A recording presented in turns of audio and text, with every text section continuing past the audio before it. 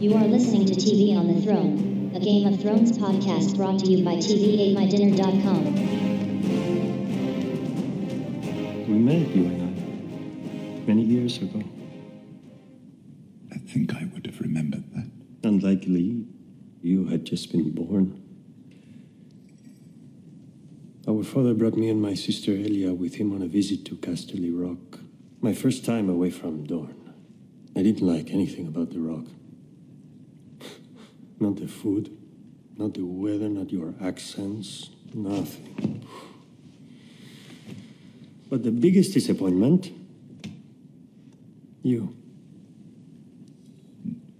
You and my family have more in common than you might admit.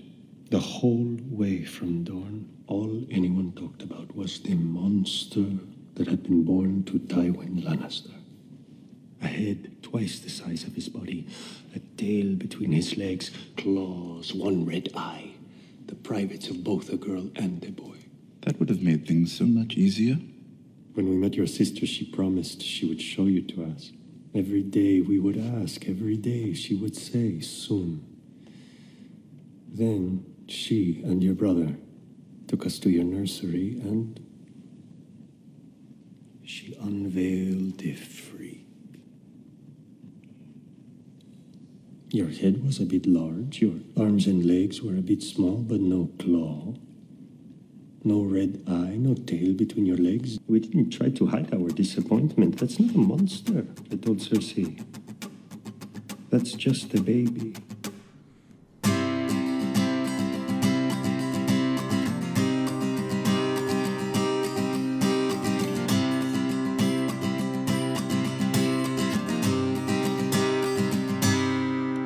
And TV on the throne.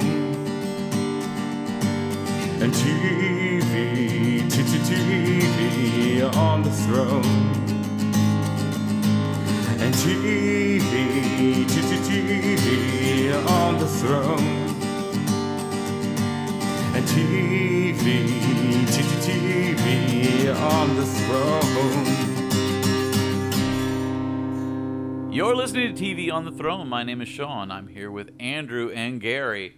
Tonight we're going to talk about the 7th episode of Season 4, Mockingbird. Yes, sir. Yes, I might be known as Sir Hyperbole tonight, though. A lot of facetious respect being thrown around. But yeah, so now, like last episode and this episode was like, oh, well, here we are, we're getting going. Because it's the classic Game of Thrones. It's like, now we're getting going. It's like, and 2 episodes left. It's like, oh, God damn it. No! We're just getting started.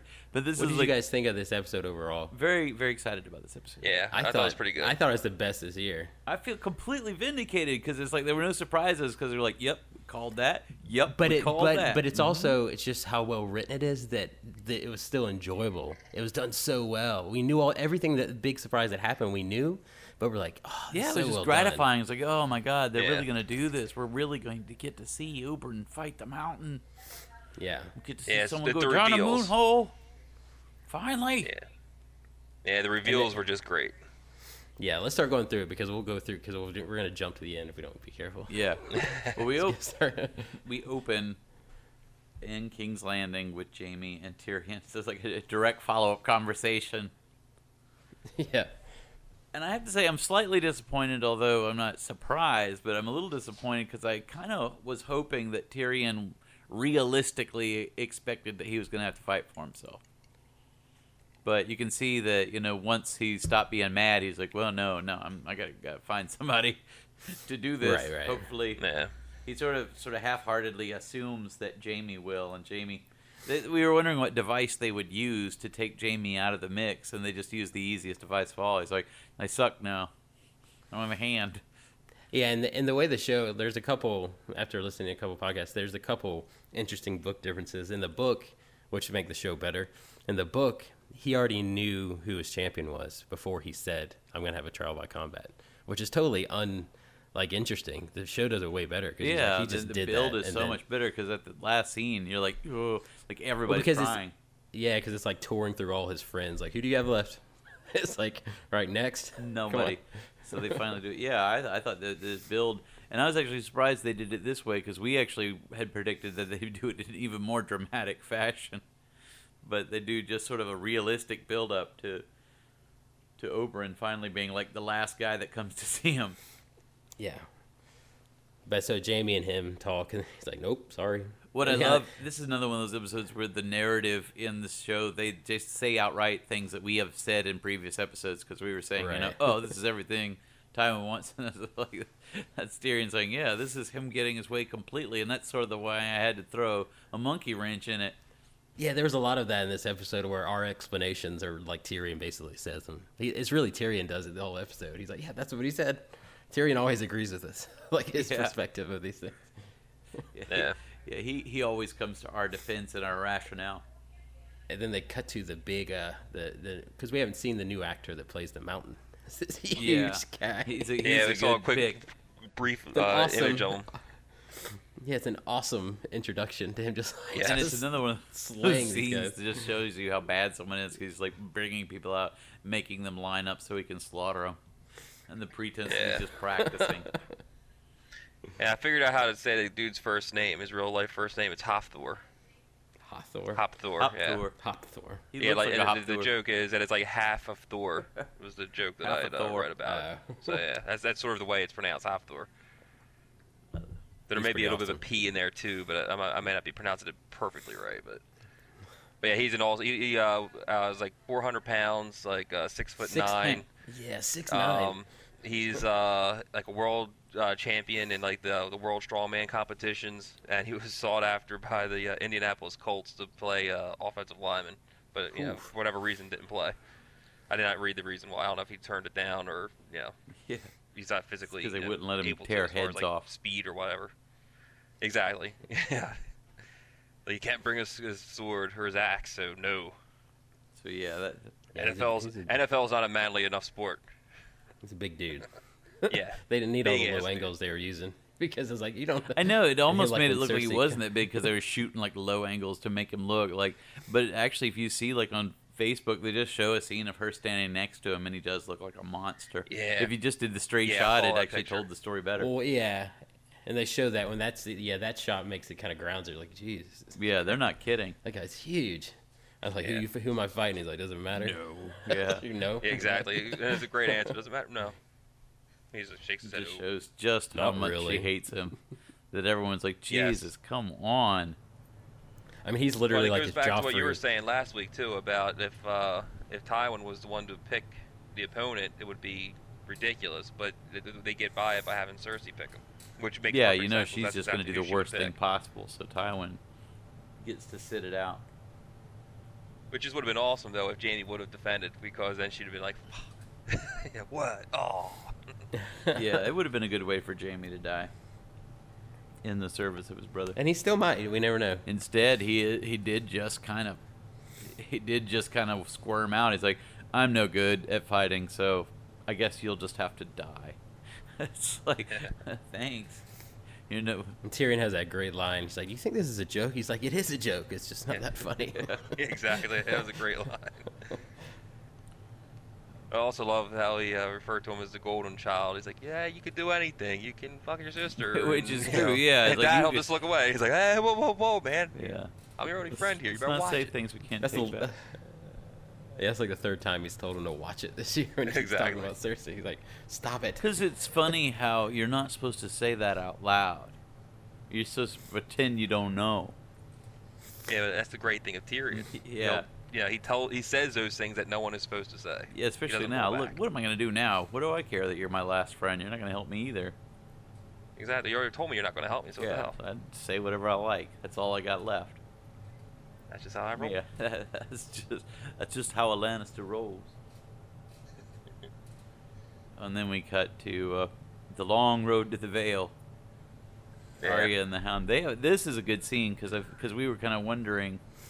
Every scene in this episode is pretty good. I Well, don't I think know, except the for character reveals for all of them are good in this scene. I mean, because we're getting to the point where we have to know what is going on with folks. We're near the end of the season. We don't need to be treading water anymore. We need to know. yeah, we're getting a lot of the Yeah. character turns and stuff now to set up plot turns, or whatever. Yeah, because there's still a possibility that the Hound and Arya could actually make it to the Vale. I predicted personally that I didn't think they would, but it could happen. Yeah. Which means I almost feel like we can get that scene later, but I almost feel like he's on the chopping block just because he's sympathetic more now and he's open. I kind of have a feeling he's going to die of infection. Yeah, that's exactly what I was going to say when we got to that just part. A sad, pathetic sort of death because that's what made him human. This whole moment. That's how Drogo died too. I mean, that's exactly how Drogo died. Yeah, and he was like a big guy. They love that, these big guys who are just too badass. And they're like, well, it goes back to like War of the Worlds, the big, bad, non-stoppable, force taken out by germs. Well, and just to show you that this is a real sort of world in a lot of ways. It's like these guys aren't badass, like they're untouchable. Louis Pasteur hasn't created penicillin yet. The guy rolls up and bites him, and it's horrible. Do you know how filthy a human bite is? You don't want to burn that stuff out either. They don't roll with toothpaste. Even like right now, like if you were to bite somebody, it's like a Komodo dragon. Like that's like maybe the only other kind of animal whose mouth is less filthy than the human mouth. So that's a terrible way to attack somebody. Yeah, we're just all bacteria. And he got his scene back. He got it because in season 1 they sort of stole his scene because in the book the Hound tells Sansa what happened to him, how he got burned. And they hadn't really worked with the character that much, I guess, or they just wanted Littlefinger to be the exposition character. So for no reason, he's telling Sansa. Yeah. So they sort of repurposed that scene and gave it back to the Hound because it's a much more heartfelt scene if he's the one who says it to somebody. Oh, it's an intimate reveal. It's the first time he's ever opened up in a real kind of way because there's a minute of that whole speech where he is totally uncynical and he is being like he's like he thought I took one of his toys, but I was just playing with it. It's just weird to hear him say those words. Yeah, he's just being talking genuine. about toys and stuff. You're like, you played with toys? Yeah, you were a person. It's a humanizing scene. No, absolutely. Like it makes her sympathetic to him, Yeah, it's soft underbelly of the Hound. Yeah. Yeah, where do you think hounds come from? Yeah, but before we got to that, I mean, we are jumping ahead a little bit because that part was the second half. The first half was him taking out the, the whole deal with the wounded guy. I'm not sure what he was actually, but the other part of this, a merchant or something. He seemed like, but the whole purpose of this is to show how Arya is hardening. Yes, exactly. But that little affectation where he wipes the blade off on the guy after he kills him, she does the same thing when she kills. Which shows that, but guy. it's such a great Game of Thrones scene because before that they had this totally weird, this existential debate of how he's like, well, maybe nothing is worse than this, and then they had this whole thing. She's like, nothing is better than nothing. I was like, it's such a great writing moment for the show. This weird Beckett kind of moment, but well, that guy had some good lines. The dying guy, it was sort of like a character in a play where they just come. It's like a Cormac McCarthy where they just come across this dying old man and he says all these awesome things. Yeah. It's like, why are you carrying on? And it's weird because they find it in the road that they find this old guy, and it's just like that where he's saying there is no God and we are his prophets. Right, and it's weird too that the fact that it was cool because we've already seen them do that and take people out of their misery like 50 times and show other people and even them. So you're just like, yeah, they're gonna kill him, and then he's totally surprising that he's like, no, I just he has a very weird perspective and he drinks the water. He's like, I wish it was wine. I was like, so do I. Mm-hmm. Well, it also shows that the Hound is capable of pity because he's giving him. He's not just being practical like I'm not gonna give him water. He's dying anyway. Like he feels a real pity for that guy, and the fact that the guy is sort of brave about it, I think, helps him be sympathetic to him. He's like, he's really taking it like a man. Yeah. Just sitting there, not dying out of habit. Yeah, I think if he was sitting there whining like a little baby, I think the Hound just would have left him. When he's clinging to life, saying, "Help me, help me!" When but he takes him out. The way he takes him out too, he doesn't he basically makes a decision that he's going to do it, and then when the guy basically is distracted, that's when he does it. He doesn't just like ask him like the whole cliche, are you ready to go? You have any last words? He's just like, yeah. And then he turns it into something practical. That's where a man's heart is. That's how you kill a man. And somebody mentioned, and I watched it, and you noticed that it's a weird turn for Arya too. Cause, I mean, she's used to death and she's killed people now, but also, like, she doesn't flinch the moment he does it, even though it's surprising. If you see her, she's right in the background, and she doesn't even react. Yeah. At all. Another interesting thing about that is more practical for the Hound is that she tells that guy her real name. Yeah. And the Hound gets a look on his face. It's like, well, it really doesn't matter now. We're going to kill him before we walk away from here. Yeah. No matter what kind of guy he is. Oh yeah, I love that too because that's what it's about. That's a great scene because that's a great moment too because she's like, this is the one chance she can kind of own her name. She knows he's going to die. She can. says no the harm first time to him. she's told anybody that, for how many years now? A couple of years. That's another sort of Which is a theme in really this one episode is like the return of the Starks as far as that name keeps coming back. Right. As with Brienne and Podrick when they're going around just saying, we're looking for Sansa Stark. Like all of a sudden, the name of the Starks is starting to gain momentum. Yeah, the show's heading, it feels like, towards happy places. I mean, obviously not happy places, but it feels like it's the rise of the good guy. Hopefully they're not going to pull the rug out from under us at the end of the season. No, you're just like, oh God, because so many... Like, especially with, like, Oberyn, you have a character who seems decent. You're like, what horrible thing will be unleashed on this world because he's in it. The stakes are, big now. Because if he actually is a legitimately decent guy, then just something was birthed somewhere else in the world to counter that. There's a demon somewhere with his name on it just because he was a decent person. So we'll just have to see on that.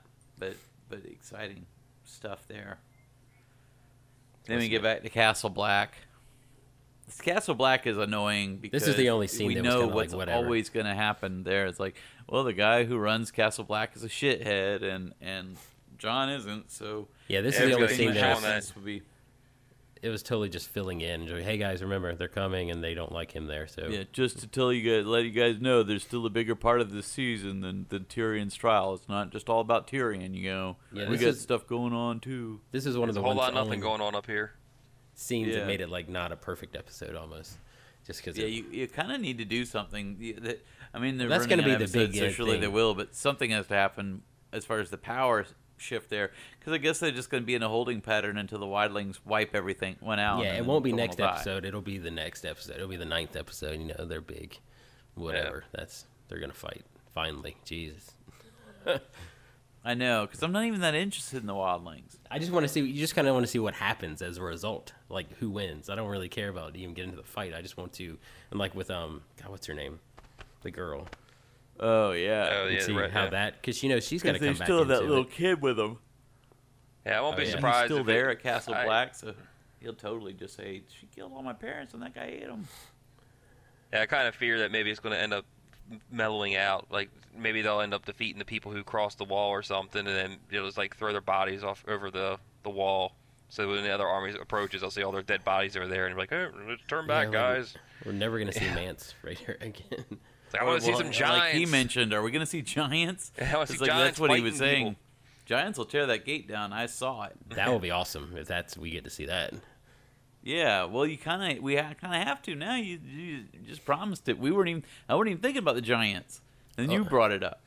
So you kind of have to do it now. I'd forgotten all about the giants as just being one other weird thing. It's kind of maybe playing out the fact that maybe what will happen is they'll start fighting him, not be able to beat him. Then Stannis shows up with a big ass paid for army, and they beat him or something. I do kind of expect Stannis hasn't like that. stated what he's planning to do. Weren't they going to the wall though? They said they have to, and then now they're leaving to the too. Wall. Yeah, but they haven't said this year. I mean, basically at the end of That's last what I mean. year, they said that was all it. before the Joffrey thing. Yeah, Now but that she said she power saw them vacuum is fighting there. in the snow or whatever. They saw. So he said, it's like, now's our opportunity to strike, and we don't have an army. That makes it sound like if you get an army, you're going to King's Landing, not the Wall. well, But there's that's no what I wonder, telling. See, we'll get to it, or we're almost on it. But the Melisandre thing is going to come up because, yeah, she may tell him they have to go to the Wall, but she's also going to tell him that he has to sacrifice his daughter at some point. yeah, that's gonna happen too. yeah. We know that's happening. Like this, it's coming to a head because she's already said, "Oh, we're going to bring him. We're going to bring him." Which is going to turn the Onion Knight against them. Well, yeah, if Stannis doesn't step up. Like, that's Stannis' turning point there. It's like, just how crazy are you? Because that's the one line he hasn't crossed yet. It's one thing to kill your in-laws. All right. So then we get Dany. We're like bustling through this episode to get to the end. Tyrion and Bronn was the Tyrion next Tyrion and scene. Bronn, yeah. Because, like I Tyrion said, and Bronn. this whole is just sort of like this farcical adventure of doors opening and closing. It's like people coming to see Tyrion to tell him they're not going to help him. That's the build-up of Tyrion's arc in this episode. This whole episode does feel like a play, doesn't it? Because all these could be staged as a play. Yeah, like and that's even why all it his- works. That's because it's such Yeah. a wonderful character piece. Because these are the scenes you expected to see, and it's not disappointing because you expected them. This is the payoff. Like, because you knew with Bronn. You knew he wasn't going to fight for Tyrion for obvious reasons, but they write a scene that really just makes it make perfect sense. Because even Tyrion's like, I'm not going to hold any grudges. But the second he walks through the door with those clothes on, even you know, because you're like, those are not Bronn's clothes. And Tyrion says never it wanted too. to wear clothes. You have new clothes. Like, yep. And we both know what that means. But let's talk Because about he's it refused anyway. other clothes before. He refused wearing the cloaks and stuff. Yeah. So you know that he's it's not over dressed then. to fight anymore. Like that's the He's like- retirement outfit that he's wearing. And And they had that agreement too, because he even says it. He said, "Well, you told me if I was ever going to sell you out, you'd double the price." And he's like, "So two women and two castles." I'm a little short on castles at the moment. Yeah, that's the best. But really, what the scene is about is more like he feels like he owes him that explanation. He knows that Tyrion's not going to be able. It's a matter of honor to give him that offer. Like I told you, I'd give you the chance to double it, but it's really just you deserve to know why I'm not going to fight for you. And it really comes down to an almost not a moral argument, but a justifiable argument on Bronn's point, where he finally just says, Yeah. "Don't play the friend card. You never risked your life for me. You wouldn't fight the mountain to save me." Yeah, would that's you? a great point. And he's I'm like, "Oh yeah, that's fair enough." I never thought of the door swinging in both directions. Well, the last thing he says to him, which I thought was nice, was what Tyrion says to him was, you're a rotten, soulless person, which is the reason why I liked you. Yeah, this sort of very wonderful fitting. honor among thieves moment. It's like the beautiful honesty of these guys, because that's, like we said, Tyrion does have a sense of morality more than a lot of people like Bronn, but one thing he likes about guys like Bronn is that he has an overwhelming sense of honesty. yeah, he's consistent. He has a. He doesn't like hypocrisy, and Bronn is not a hypocrite. He's like, I'm doing everything I always said I would. Yeah. And he respects that. And I think that the scene's interesting. Like you double it onto the first scene because it's like obviously the rest of his family doesn't care, but the first scene with him and Jaime, you're like, well, his family can't help him. And in this scene, you kind of forget that. Yeah, you kind of just assume he still has money or something. He's like, oh yeah, he doesn't even have any money anymore or anything. Yeah, to you help can't him out. assume Yeah, he he does. may have something tucked But away, not to but like not to wield endless power. wealth. Yeah. Not enough to give a guy a castle. So you're like, yeah, that's a second option. He can't buy anybody. So you're like, oh. And meanwhile, imagine how much Cersei hates Tyrion because she's already been told that they have no actual wealth. She's already been told that the Iron Bank is going to come collect and kill them all. And she is still just spare no expense Yeah, they're just to well, kill she doesn't care. Tyrion. She does. I mean, she's just. Well, she's on a mission.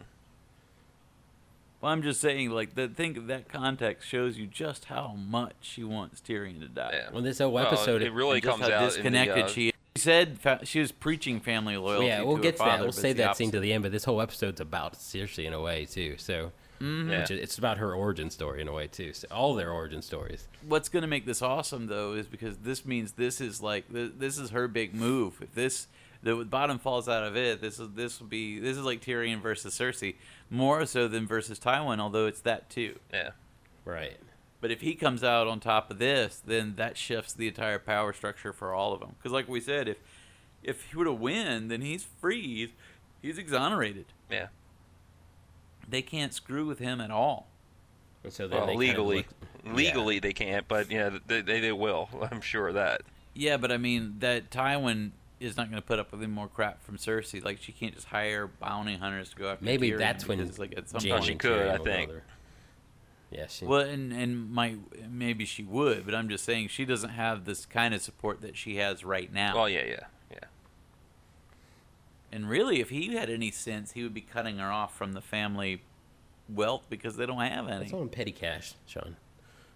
Well, to be honest, what she's promising out, I mean, I don't know how much the mountain is going to get paid, or maybe he just likes to kill people, but promising out like a castle that belongs to someone else. I mean, she just made a deal with Bronn that she paid him off in someone else's money for all of that. He's kind of obliged to do it. He's a knight, right? Or Ned took that away from him, I guess, but they probably gave it back to him. So, I mean, he's kind of bound by honor, I guess, right, to fight for them. I guess. I don't know. Yeah, I think when it comes to people, like, there's a short term and a long term. Like her promising Bronn, anything, I think is really just a short term thing as far as Cersei's concerned, because she can take that away. All that. She can take it Well, away. she doesn't have to. All she promised him was to marry someone. What does she care? Well, yeah. Well, I mean, regardless of what all she the rest actually, of it he's going to secure for himself. He's got to murder the actual heir just so they can, like. Yeah, but even then, though, a trail of bodies that ends to him getting that castle. He just has to be convinced up until the point where Tyrion's dead, and then after that, we know her honor. She don't care. She'll be like, yeah, I didn't promise you shit. Yeah, and Tywin's no different. Exactly. Yeah, whatever. I didn't promise you nothing. Be gone now. Don't be in the castle any longer. You're lucky to walk out with your life. And she could turn on him like in a heartbeat. So now Dany. Yeah, now we're Dany and Dario. Dany and Dario. Forever. Like, do what you do best. Now drop your drawers. Mm-hmm. Yeah. We get some good man butt this episode. Yeah, exactly. Followed by 4 or 5 minutes of complete female nudity. If that does it for you at all. They're like, a debt has to be paid.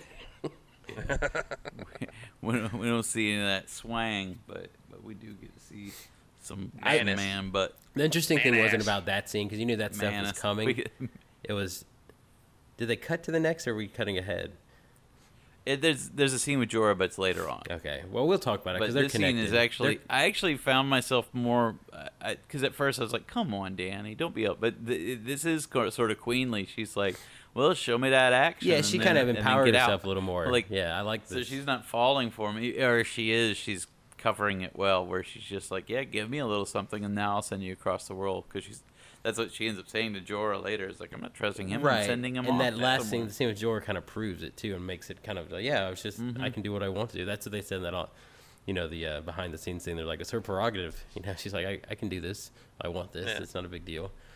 So that made it seem a little better than just a little, like, well, yeah, I mean, she wasn't submissive. It wasn't like she was like, the only thing I'm trusting is that man thing. Yeah, exactly. She was very, very, non-submissive. I mean, she was in control.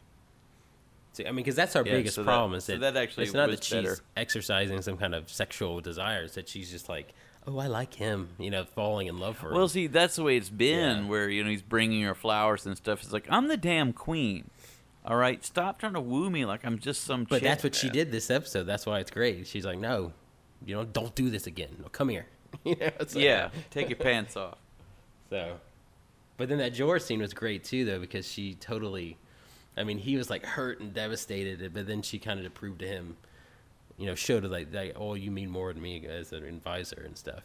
But she seemed satisfied at the end of that, too. She's like, well, I did pretty good there. I got laid, and I... Yeah, well, they had a pretty good interaction there. Before that happens is Melisandre has her scene with Stannis' wife. But we really just talk about that, unless you just want to talk about Melisandre's extended bath time. But this is another episode. This is a scene... I think the nudity of this is the one. Totally a nude alert. Nude alert. Cover your eyes, Brooks. Naked ladies ahead. Boobs and lady parts and sex things. I don't have a problem with it, but Brooks, this would be a time where... yeah, this is total nude, but this is you one of the put on prime... your bikini glasses, Brooks. This is one of the prime examples in that debate, because the whole episode... The whole scene is from, the wife's point of view, and it's about her feeling inferior to her. Well, and I think it really works, because she's just flaunting how flawless she is. And that's what's funny. In the scene, she looks in the mirror. She's looking at herself. Yeah. But the fire is over there, so Melisandre's like, oh, you see the fire, talking about my visions and stuff. It's like, well, that's not really what she was looking at. Yeah, she was just feeling bad about herself, looking at you while you're shaking it out in front of her. And that's why, anytime, because, the show's like, anytime you watch a movie where it's like the nudity is like, oh, it's all kind of gratuitous. The point is that the camera's kind of lingering on stuff, but anytime it did that, it was from her point of view. Like, she's the one that's lingering on her, and it's like, yeah, that's kind of... And then you get the cool stuff about, she's like, yeah, look at all these tricks that I do. And she just showed him all these, she just, right before she's about to do everything, that's smooth, where she's like, all of this is bullshit. Yeah. But it's bullshit to bring you to the fact that it's all real. It's like, whoa. I blow minds for a living. Yeah, it's like the red god can't be like troubled all the time. We need to get him halfway there. Yeah, we don't need him to make the fire billow out more smoke. Come on. He's got things to do. He's off bringing people back from the dead and stuff. Because so they can live in caves and kidnap people. Because we know she's not totally... I mean, she's devout in this sense, but she's also like just a snake oil salesman, that's... But it is real what's at the end of it, so it's a kind of interesting dynamic. Yeah. Exactly. She keeps her bath oil next to pure poison. Like, you don't even want to touch bottles, that one. Yeah, that one's pretty damn funny. Go grab one of those off the shelf. Oh, no, not that one. You don't want to touch that one. That's so bad. Jeez. Grab the other one. That's some bath oil. That'll straight take the hair off your dick. Yeah. That one there will make a man do anything that you want him to do. It's like, oh, is that what you used on my husband? No. Nope. I just use these. You could have told her yes. Nope. And it's like it's fun because it's like whether she's trying to, I don't even think she cares about her. She's just being totally honest. But I think she is manipulating her. She's trying to make her feel inferior because she keeps bringing that stuff up, and you could tell that his wife is really not into it. Cause she's like, "I'm really glad he found you, and he was able to." Like, you're saying that. Well, she had to do like this little mantra. That's not what your tone is saying. Yeah. Not what your body language is saying. I hear the words, but I'm not believing what they're saying. Mm-hmm. So they're gonna try to sacrifice the daughter. That's what you get from that scene. That's what I've been thinking all year. The blood of kings. Yeah, exactly. I mean, and that by itself. All right, Davos, you want to let that kid go? We're gonna sacrifice your reading tutor. Yeah, they say royal blood. They didn't necessarily say if it was a male or female blood. Yeah, they didn't. We might as well. We could kill the wife too, probably. At that point, it doesn't even matter. Well, I think it's the line of descendancy.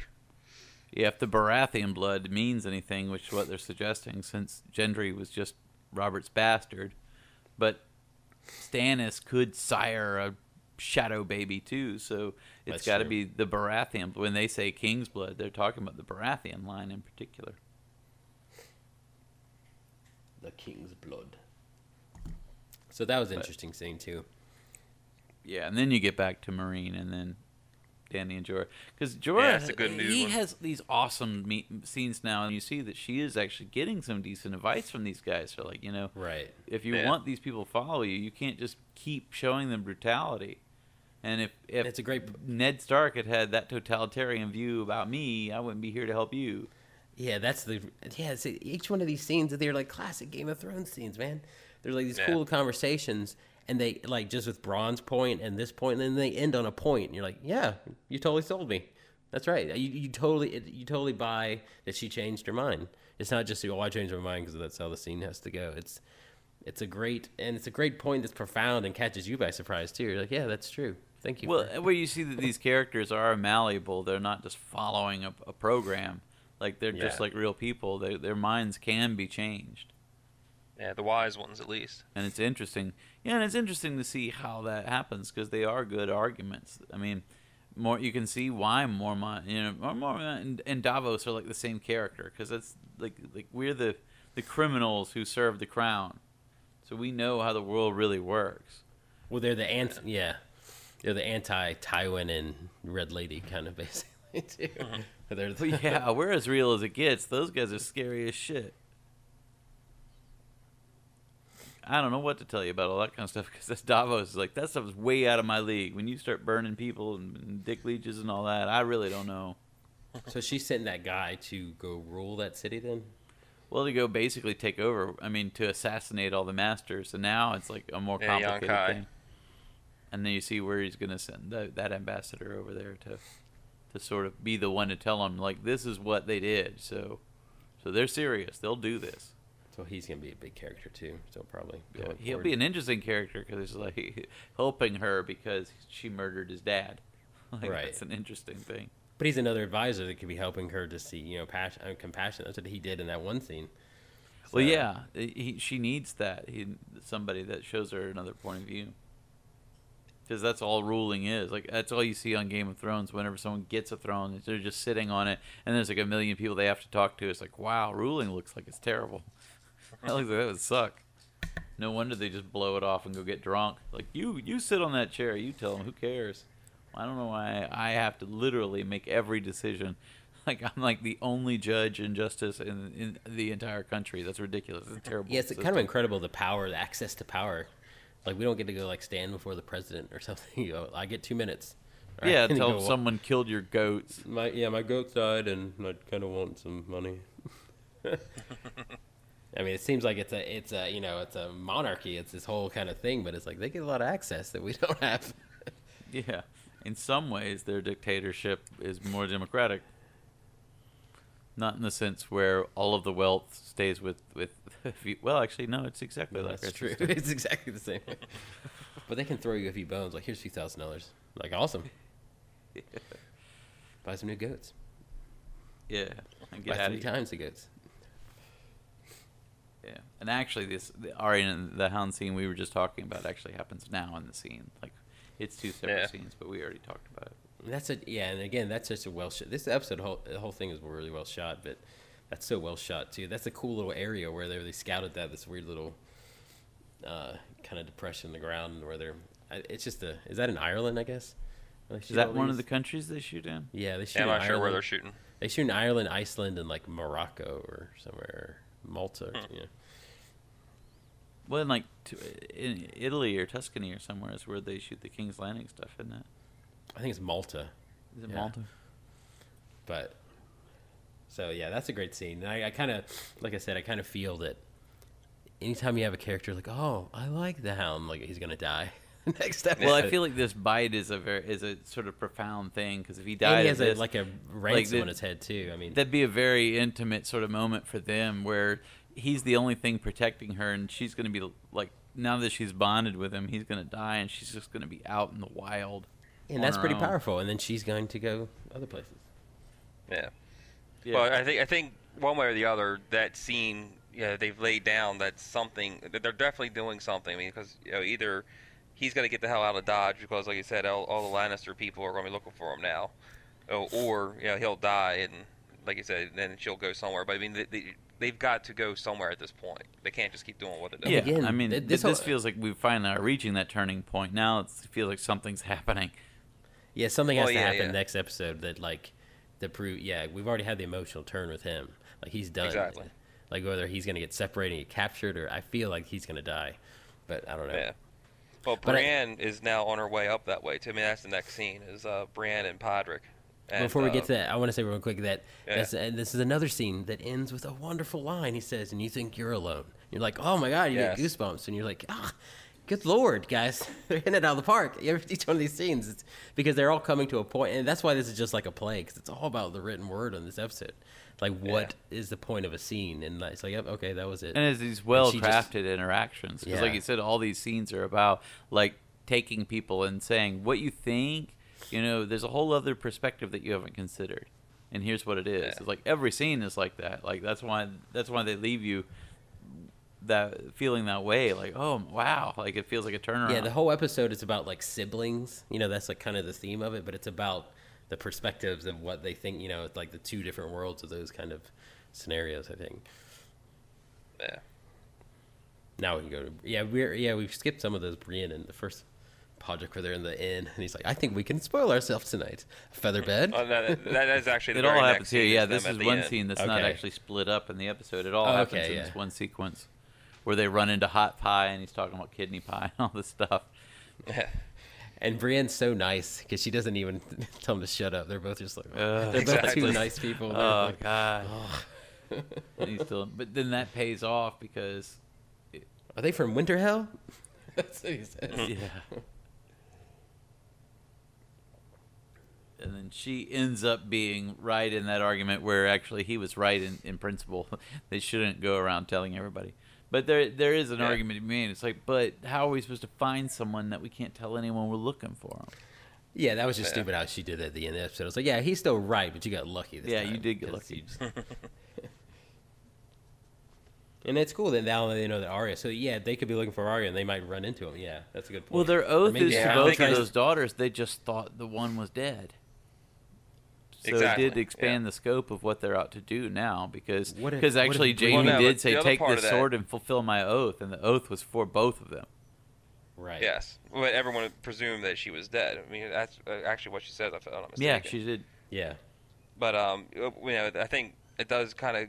I mean, because now basically they, as they're walking away, Podrick is talking about who is related to who and all that stuff in the houses, and he brings up the veil, and then they have that crossroads moment where they're deciding which way they're going to go. And They they go don't tell east. us which way they're Yeah, going. exactly. Well, they go east instead of north. You kind of think they're going east, like towards the Vale, instead of.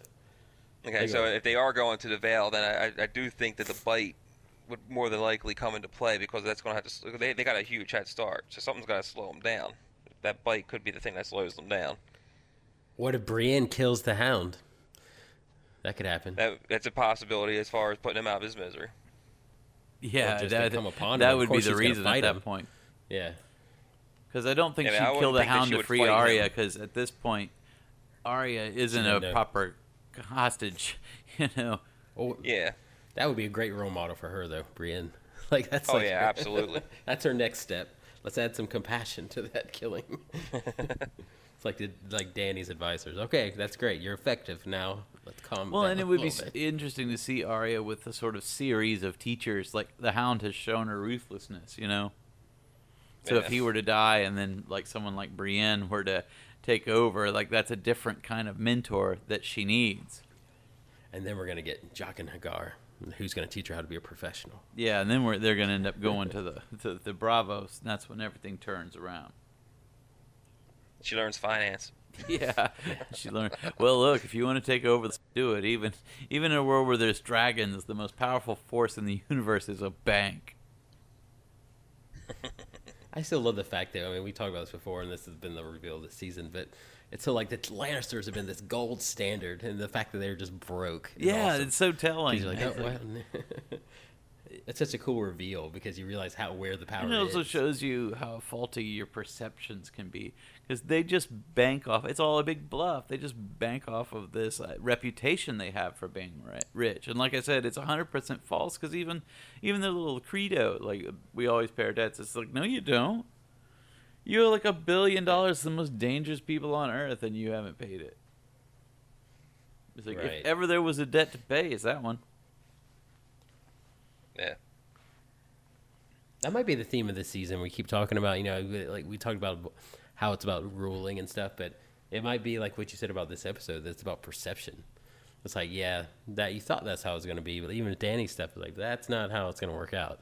Like everything has been like kind of skewing our perceptions a little bit more, like the first season, about what we think, the situation actually is for some of these people. That's what I like about, and then we're getting in too with the scene with Oberyn. That's what makes Oberyn such a breath of fresh air. It's like he's like Tyrion in that he just has this contempt for hypocrisy and dishonesty, and he sort of cuts right through all that. In fact, like at the end of the scene, he actually pulls up the torch and holds it for. It's like very formal, but it's like casting a light. It's like I want to make sure there's no misunderstanding. Like I'm swearing an oath to you here. This scene, I watched this episode 3 times. I watched this scene like 6 times. This might be my favorite scene in all of Game of Thrones. Like literally. Like I'm fascinated by this scene. I agree. I just the emotion that's in the scene. I mean, Peter Dinklage is acting here. Yeah, people thought he did great last week. This is what he should win the Emmy for. The best thing ever is he's telling him this story about seeing him as a baby. Story. And really, it's a whole big scene anyway, because the purpose of him telling the story is I've seen through Cersei's bullshit my whole life. Like he's the reveal. He says exactly what we said. Oberyn is the new one. He's like, she's telling me all this stuff, but it was obvious what she really wanted, and she was even telling me some stuff that was true. And Tyrion's like, well, that's her specialty. Well, isn't Oh, isn't it interesting how the story he tells is literally what's going on right It's now? everything. It's like, Yeah. she blamed me for something that wasn't my fault, and now she wants me dead. And Jamie told her to stop and calm down, and then I said, I'm just saying the truth. Like, that's... And this scene had 2 great lines. That's why they climax it. It's like, okay, we finished with 1 great line. This scene, when he says, like, that's just a baby, that scene, like, is like a especially tearjerker. with Peter Dinklage, Yes, like, you could tell, absolutely. because he just starts that crying, line is just and it's the saddest scene so ever, powerful. because it's like, this is the first time that anyone has just legitimately told him he was human. Honestly. Yeah, and what's so what's just so kind of heartbreaking about the scene is that his wit he is literally broken at this point, because he can't even see what he's doing. Even to the point before he even says, I'll be your champion, he has no idea what he's talking about. Like, and that's Yeah, the beauty. he never once questions, why he's are the you one here? that always- Like, he just... Yeah, he always sees 5 moves ahead, and every line that he gives them, he's like, well, you've come to the wrong place, or Cersei always gets away. He has given up at this point. Yeah. And it's so powerful because of that, because we've 'cause never he's seen not him looking like to that. We've defend never himself seen him. anymore. He thinks it's over, and he thinks he's gonna. Right. And then this is what I like about Tyrion. He thinks that he's gonna have to pick up an axe and go fight the mountain. He's like, He thinks he's gonna get like, squashed I'm with just one swing hit. and do what I can, but I mean, I'm a realist. Yeah. Well, Bronn was his last hope, and Bronn shot him down. So even during the conversation with Bronn, he basically, at that point, he comes to terms that he's going to be the one that has to fight. He's joking about, maybe they'll sing songs about me. Little man who takes down the giant. Right. And Oberyn is the guy, that Pedro Pascal Well, guy he is makes it. I awesome. mean, Man. every week I'm more in love with He's his so character. great because he's so compassionate. He's so consistent about who he is as like a character and as a person. And he's unapologetic. He doesn't even. He's like, no, this is that she thought she was fooling me in this, but then he tells that story, and he's totally honest with. Well, them. that's what makes it so much he's- more powerful. Like, that's what makes bringing him in as a judge on this trial the worst thing they could have done. This is Tywin's just being overconfident and overreaching, because you really think that you're going to bring this guy who hates the Lannisters in, and you're just going to watch us shit kick our own runt of the litter in We front think of that's gonna prove to them that- everybody. yeah. And then we're going to bring in the Mountain, who you hate. Well, he didn't. Well, Tywin didn't expect that. That's Cersei's doing. Well, that's where Tywin probably wouldn't have done that. Well, I'd like to hear Tywin's reaction to that, because we didn't.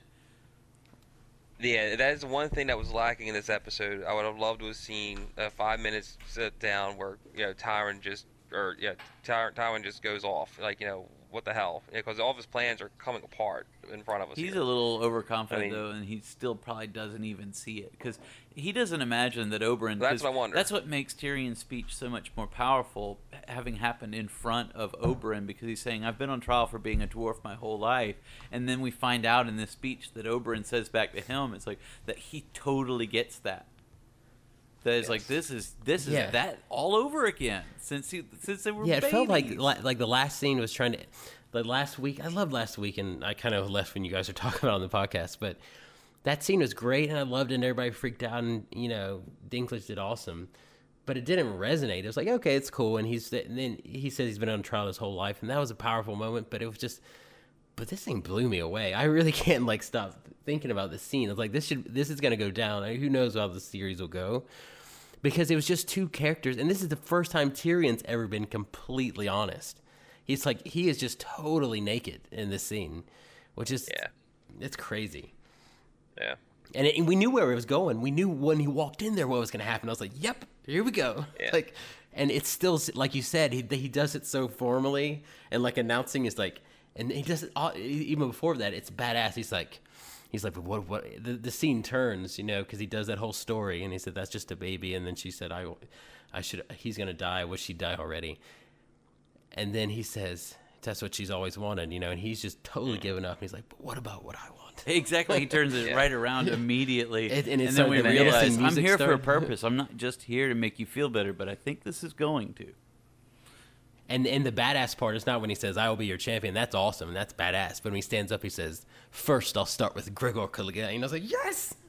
You're cheering. The, The whole who raped scene my comes from kids being... or my wife, sister. He's sort of like when the Punisher went to jail because that's where the criminals were, like Rorschach and Watchmen. Right. It's like, finally. Well, the scene the scene's, it's like, that's why it's a great scene, because it starts, it's all kind of comedic, and he's kind of Oberyn, he's charming, and and Tyrion's kind of responding to him, and then it gets more heartbreaking than in any scene ever from Game of Thrones, and then it gets the most badass, you're standing up like, yes, this is awesome, and then and Tyrion just can't even like respond with a one-liner now, because he's just like, well, he's just crying in gratitude, like like he can't believe it, because here's the thing, because he said it himself, but if you watch Game of Thrones, has these moments that you're like, this, there is a morality play, because he says it because he's just trying to piss them off, and that's the only card he has to play to actually take any control, but he says, I'll let the gods decide, because that's what trial by combat is. So like, we'll just let the gods decide, and that's sort of what this is. It's like, well, it seems like someone has answered.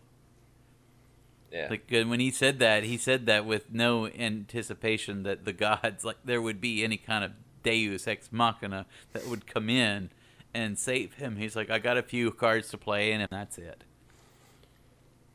Yeah. And that's where we find him here at the, like you said, just sort of whatever, broken down.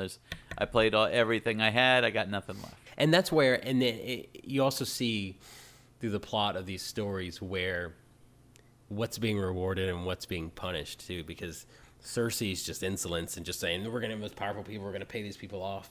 Her just doing the same thing, she has been punished now. And Tywin, the same thing. He's set up this whole situation. But Oberyn being totally... Well, he was more interested in taking advantage of it for some other agenda than he was in actually trying to figure out... Because that's another thing, like, nobody's saying out loud, but it's like, no one is caring that we were actually trying to figure out who killed Joffrey. Yeah, everybody forgot about that. But what's cool about that is that those two, is the juxtaposition of those two being just doing what they always do. And what is the result of that? And Oberyn and Tyrion... Oberyn being totally honest and saying, this is what I want to do. I came here to kill Lannisters, and he is totally pure in his purpose of what he wants to do.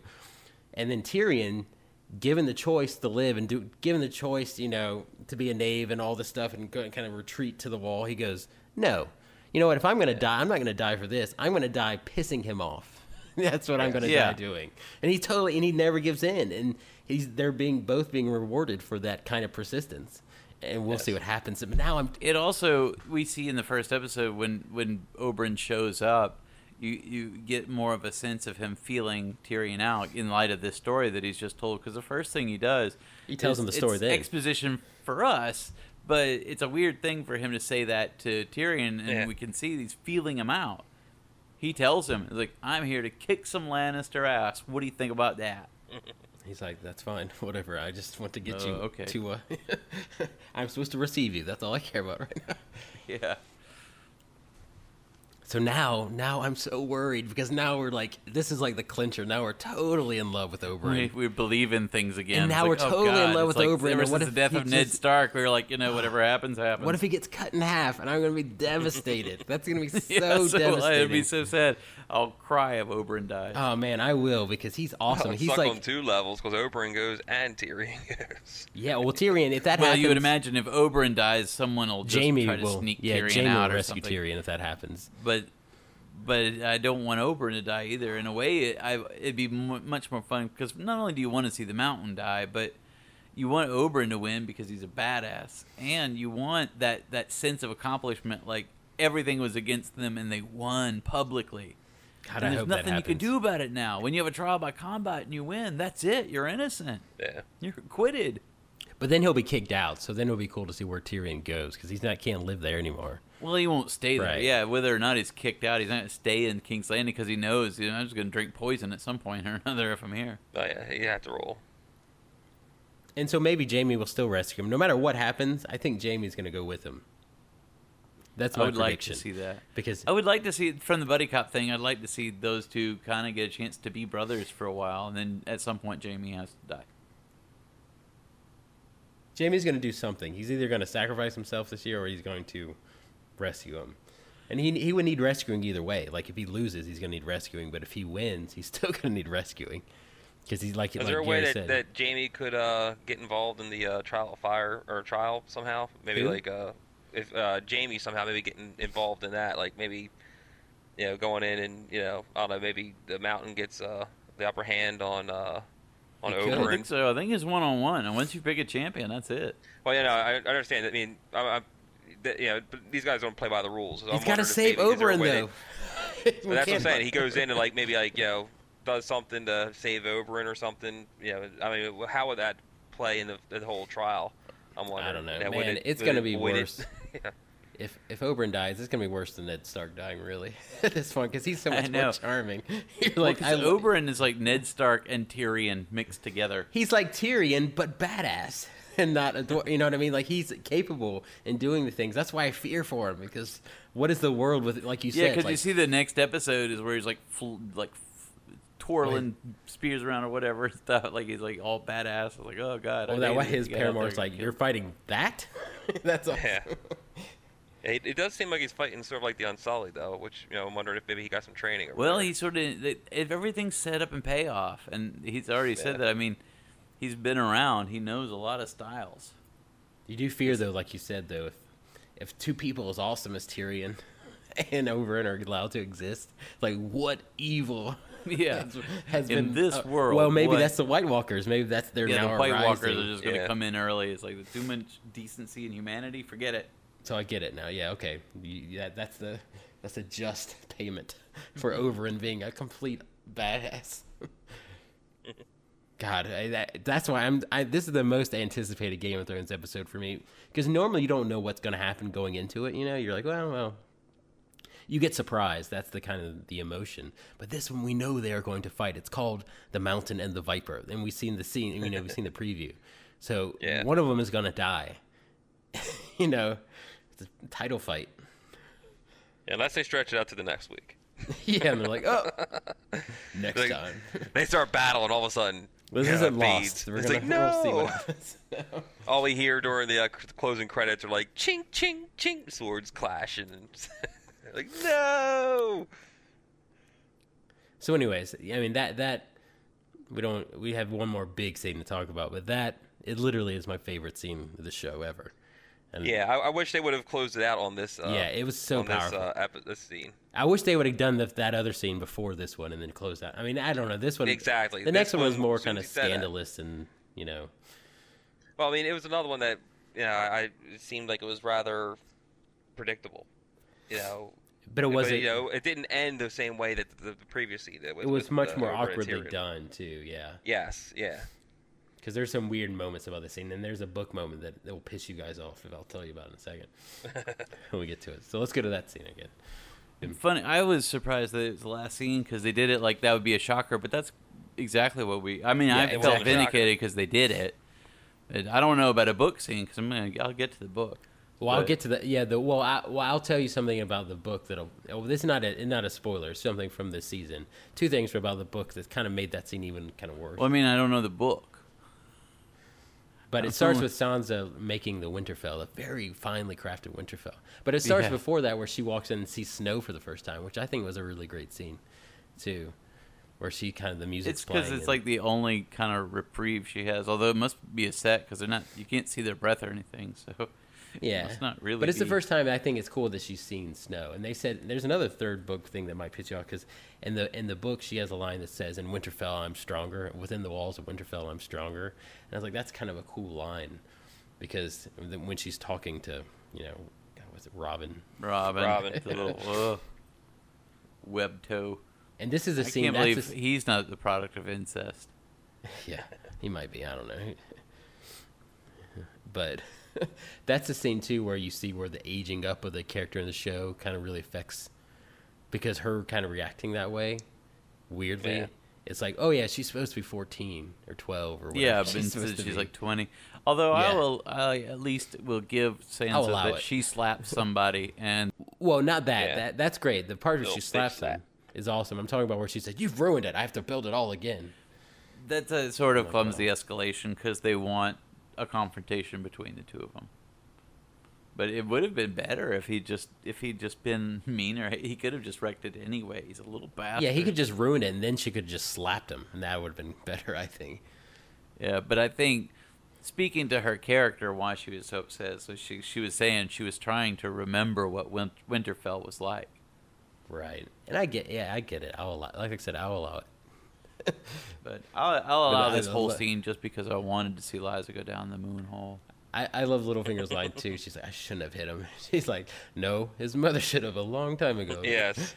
What's the Like, thing with consider this him a good and the start. Mockingbird? You know, what is the like? Is that his sort of sigil? Because he wears that. That is What? his sigil. The Yeah. Mockingbird. Is yeah, his sigil? he's Yeah, one of the sigil. episodes prior, I think Caitlin is talking to him in the whorehouse or something, like it's like season 1, and yeah, she basically says the Mockingbird, you chose that No, sigil. Cersei. It's Cersei talking to him and asking that. Oh, was it Cersei? Yeah, okay, Cersei. Yeah, I can't That's recall. too far back. I don't remember now. Yeah, I mean it was like season 1 somewhere in that ballpark, and they mentioned it the one time.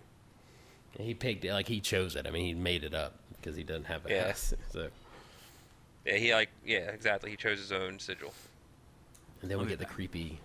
Then we get the creepiest pickup line ever. It says, He's like, in another world, you could be my daughter. Now let's kiss.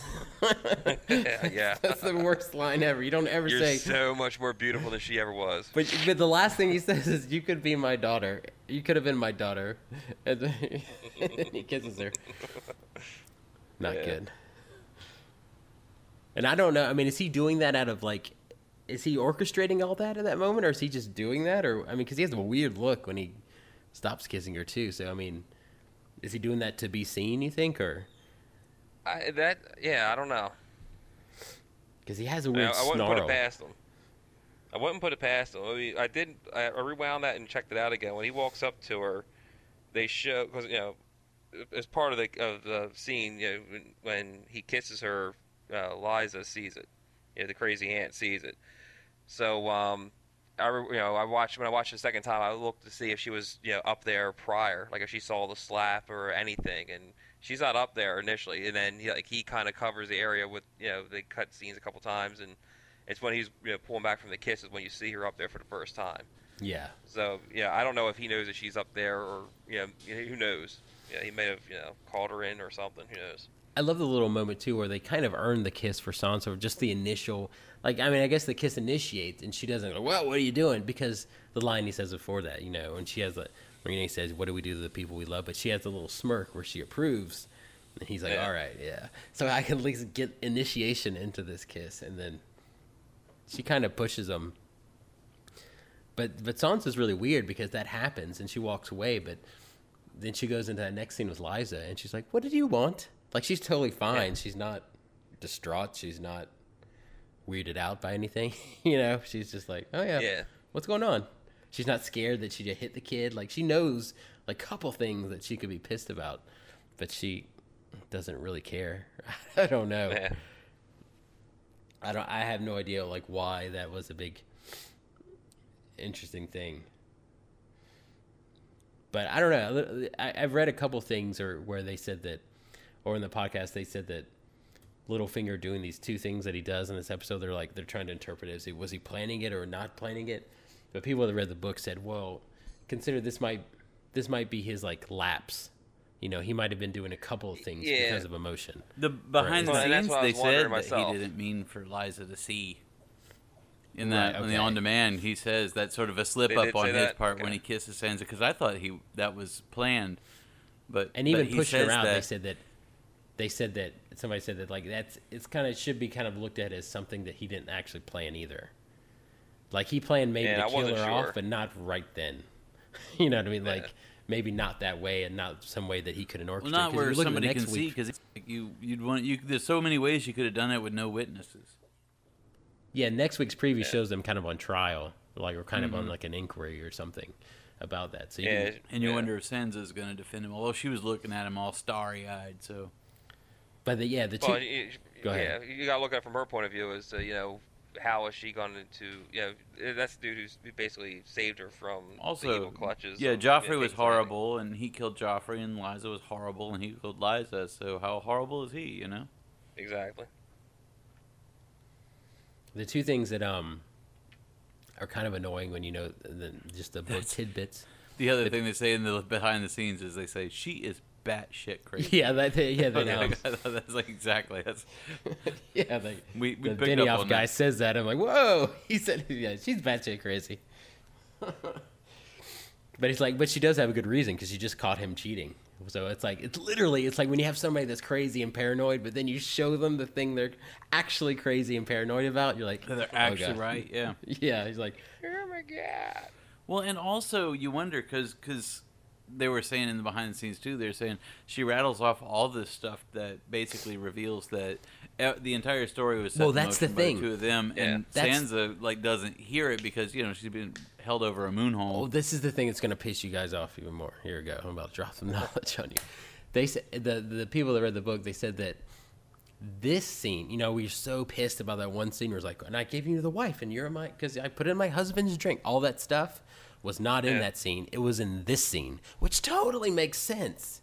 That she's Yeah. totally devastated, and she's just spilling. Why change that around? And Because she in this, kind of, yeah, because the only reason you would say that they're trying to amp the tension with Sansa, but like we just said, Sansa walks into all these scenes like, hey, what's going on? it never so- knows anyway. Yeah, Yeah, she's she not never knows scared. the gravity of what's happening. Yeah, she's not scared for her life at all. So why would you even put that in that one scene? Because her being like, I'm going to make love to you tonight in front of the guy, that was enough to show that she's crazy. You don't need to show all that stuff. And so Yeah, that makes, is a shame because it makes much more sense. it makes perfect sense that she would spill. I mean, because she kind of does it, but just in a light version. But I guess they didn't want you to be totally blown away by that truth, and then have her get pushed down. You're like, whoa, whoa, whoa. That would have been a better reveal because otherwise this scene is payoff for us because we want to see her die, but it is weak compared to the rest of the episode. wouldn't that have which been is a better way so to- full of good stuff? Wouldn't that have been a way to? They could have shown her being crazy in other ways, though, so you didn't have to even they- go there. But they It's true, already yeah, did. you can just look at her and you can tell she's crazy. Well, they and already all did in stuff. that scene. Did you let him touch you and all this stuff?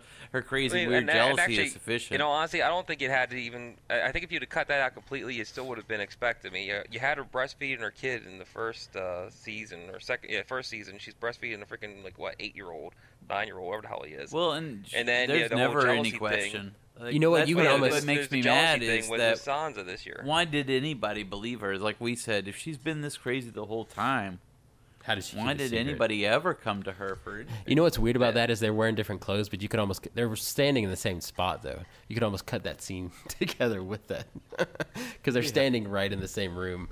Because you go, it just makes total sense that it would have made this scene where you're like, yes, she got pushed out, but like you said, oh yeah, we expected it. It would have totally blown your mind, and it would have been an awesome way to end this episode. You're like, what? No, absolutely. I think that one scene, if you, absolutely. If you cut it out from before, then this all of a sudden becomes a much more powerful scene, and it actually fits being the end of this. Because we of even this said episode. last at the time when they did it, it was badly written. One, because you could take the exact same dialogue and put in this scene, and it's not badly written because she is just saying all this crap at that moment. But then also, Well, no matter where it is, it's badly written because she gives away too much. She could. Well, the husband say, part is badly written, We were I guess. in it together without her saying, and then I did this, and then we get it. We watched the show already. We know. but it's more sent that understandable. letter. She's just going nuts, and she just saw him cheat, and she thinks it's all over, and then all this, she's saying, "I did all of this for you." That makes much more sense than. And in that scene, because one, it's badly written in that scene, and also, like we said, it's an awesome reveal, but we didn't even need it. We didn't at that moment. We didn't even expect it. all the people that she lists, though, and those Her are not father. all people. Yeah, what'd they do to him? Well, he was sick, so maybe Yeah, they made him that- I sick. was- Yeah, that's like, the one like question. that's what I wonder. Like, what have these two been up to? Because she's like, Yeah, oh, they- everybody 'cause that the was father, I thought, against died us, of we old got them age. all. Like, whoa, really? Yeah, because I'm wondering about that too. Because he died during the running of the show, so nothing was brought up then. It wasn't like he died of anything mysterious. And he was really It seemed like old, died of too, Well, old so, age. I through mean- the book, Yeah, he exactly. was sick. I mean, they don't show it as much in the show, but through the book, he was sick for a long time. Like, so So Yeah, obviously that's they slow put poisoning. Clorox in They his soup, poisoned like him. in Sixth Sense or yeah. whatever. Oh my God. Yeah. Too much chlorine in his gene pool. That's a Sixth Sense callback. What a twist. But yeah. And then the other people, the book readers are also upset at this because apparently in this like kind of scene, it's like one of the most iconic lines from the books because he says, I've only ever loved one woman, and in the show he says, your sister, and then he pushes her out. But in the book he says only cat, and then he pushes her out. And people have always said that's like the code word for what's going to happen. They're like only cat, and they're like wondering if like people wouldn't understand what they were talking about. because or- she's been dead for a while. Well, they just talked about her. I mean, they just said her name in one of the scenes, I think. So, I mean, Yeah. but maybe, I don't know. I think, and somebody said that maybe it's because thematically they're kind of tying in the themes of this episode, which is all about siblings. And Maybe. That makes Yeah, sense, that too. makes it worse. what I love, I don't even know that actor's name. He plays Littlefinger. I mean, I can forgive his weird little, because he's an Irish actor, and you can always hear that Irish accent coming into, like, weirdly inconsistent sometimes. But I love when he pushes her, and he just kind of just recoils in disgust. He's like, ugh, and he just pushes her out the window. It's a good little moment. If you watch it again, I'm sure that's like a GIF somewhere. And so we get her falling out, and we knew that was going to happen. Yeah. Yeah, and then now we have to see what becomes of the little child. Yeah, he's in danger. Yeah, I was a little disappointed that he didn't. I just would love to see him like, oh, no, Yeah. mommy! And just like run after her. Well, Yeah, he's totally I did like that powerless as an now, idea I mean- that she would just jump in the hole after her. It's like, I was going to throw him out too, but He's oh, going to be a wow. warrior in book 7, because he's going to be the Batman story or something. Origin story with him. Who knows? he'd be going around the countryside sucking on breasts. Yeah. Yeah, I'm a tit guy. That's all. They call me breast boy. So it was a little awkward. That That's was why I talk with a gravelly voice. yeah. Always suck it on the teat. His name is Robin, guys. Come on. Hey, there you go. So that's something. So, I Maybe mean- even This if, week, yeah, if he's the not boy Batman. at wonder. least Yeah. Robin's parents You fell should to use their your deaths. given name, Robin. But like I said, that the Winterfell, the dark, the wall scene was the only thing that was actually filler, kind of. And this scene was kind of awkwardly executed, especially when you kind of learn what could have been, I guess. But besides that, this was my favorite episode of the season so far. Yeah, I really enjoyed it. I think With my favorite they scene. nailed it. Yeah. And I guess Yeah, the only thing that sucks is we gotta wait 2 goddamn weeks for 2 the weeks. next one. God, this is the perfect point to do that, too. I don't know why they're doing that, but over Well, it, they're man. doing it Memorial Day weekend. I heard that. I was like, oh, shit. What are they of doing? course it makes sense. Memorial Day weekend. Oh, yeah, okay. I That's guess perfect that time to because watch Game of that's more of a Thrones. 3-day weekend. Because Exactly. Easter they don't care about. They aired on Easter night. Yeah. But I guess Yeah, because throwing it Memorial up, Day man. is a 3-day weekend, they figure people will be That's wrong. perfect, because I can stay up late and watch it. Watch it 3 times. Exactly. Yeah, and then do a podcast that And night. it's not like Memorial Day weekend could is like a podcast whole that night, worldwide. man. It's not a worldwide. What do you call it? Holiday. Yeah. Easter. Yeah, that's a worldwide holiday. Memorial Day, no. Interesting. Damn Americans. it'll We be want to fun. see battling. We want to see Oberyn win on Memorial Day. It'll make it all It'll the be a more great Memorial Day exciting for us to have to wait, and it'll make Oh, that's it true. easier to get a TV at my dinner episode out for me, That would be Well, cool to do that's- one okay. live episode before the so we season- can at least series talk ends. Godzilla. Well, the next one's going to be a big one. It's going to be the Batman stuff, all that stuff. So we're not. We got a big episode coming up. Okay. So good, All right, good episode. I'm telling. That I was was good. floored by it. We always talk about. And I was I was negative very Nancy. pleased with it. 2 episodes. You know, we back. had envisioned a much more dramatic where Oberyn actually steps in unexpectedly. You know, But I will this, but- this is very straightforward and more realistic that he just comes to him. Yeah. And still, we don't know how Oberyn's planning to reveal it in the court. They could just. I think they'll just cut to it probably, or he might do the same thing. Might dramatically. I'm fighting for him. You never know. I want to see the reaction. Yeah, so I hope we don't cut to a point where he's just suiting up. You want I to see want to see Tywin's the reaction. reactions. That's what you want to see. You know. Yeah, it would be cool to see his reaction to the news. Oh man, yeah, I couldn't be more excited about it.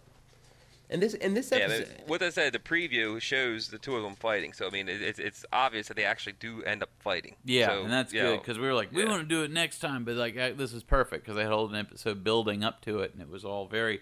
It wasn't filler or a stall at all. It was building up to what needed to happen. And if you to listen, get there. if you're listening to this podcast and you listen to us, like, what is it, 2 episodes back, where we just kind of bash the episode and about being filler and none of the stuff. And Yeah, because last episode we liked pretty good. It was the one before that. It's because Sort of- nothing really happened in this. I mean, stuff happened, but like nothing huge plot wise. I mean, Oberyn doing that, but everything, like we said, everything we knew, everything we predicted happened. So it wasn't like anything surprising, but it was so well done. It was like first season Game of Thrones. Like just the writing Yeah.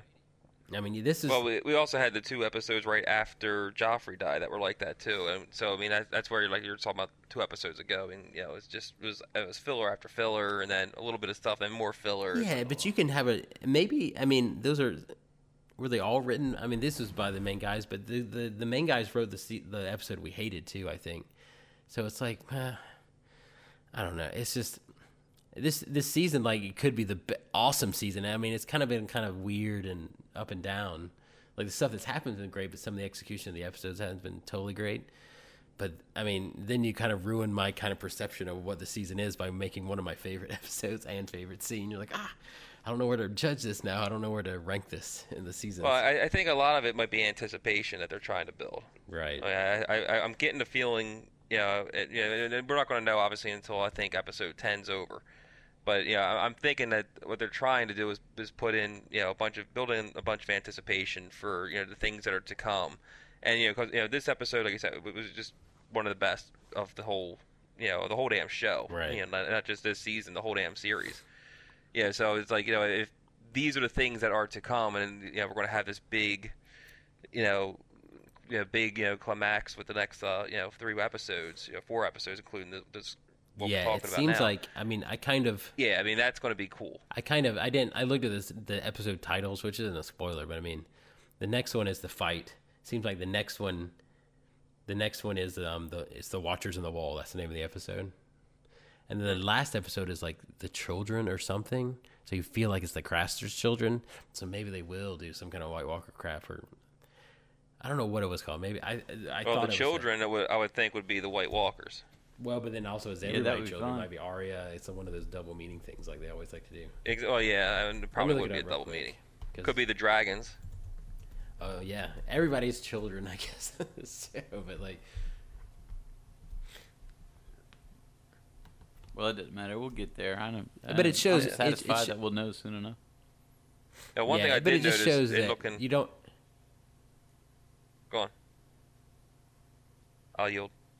I'm just saying, it just shows that you don't need like a crazy episode. Like you don't need anything happening to. This is why we're so critical of those other ones. You don't need crazy things happening. We just need just good writing to make the show what it is. So. Yeah, and that you see, like, because they had the biggest thing they have happen is what happens at the very end of this episode, but it's the rest of the episode that's strong. Yeah. Right. Well, all right. Okay, so it'll be a couple weeks, I guess it sounds like, before they get back. I was right. And we get back. It's the Mountain and the Viper, the Watchers in the Wall, and then the children, or then the episodes coming. So we'll be there. Yeah, looking forward to a strong finish. In the meantime, you can listen to other episodes of TV on the Throne at tv8mydinner.com, as well as episodes of TV Ate My Dinner, and some of our other podcasts, mostly just those 2 right now. Drunken Dead. Yeah, one episode. Who knows? Maybe I'll try to do a Drunken Dead. Just need to make an audio one, because we do have the audios are easier to throw out there. You don't have to dress up. You can wear your underwear. It's better. I do that in the video. By the time you're drunk enough, by episode 4, woo, you get to see that slang. But you can like us on Facebook. You can follow us on Twitter. You can dog us on Dweebler. You can game us on Thrundle. Plus us on Google. And that's pretty much more places than we really are. You can ice us on fire. You can ice us on fire. Dragon us on White Walkers. Yeah. All that stuff. geocities.com/Angelfire /Game of Thrones Live Journal /Mockingbird Live Journal. All right. So, anyway, until next time, my name is Sean. My name is Andrew. And this is Gary. Don't fuck it later. See you guys. We are your champions.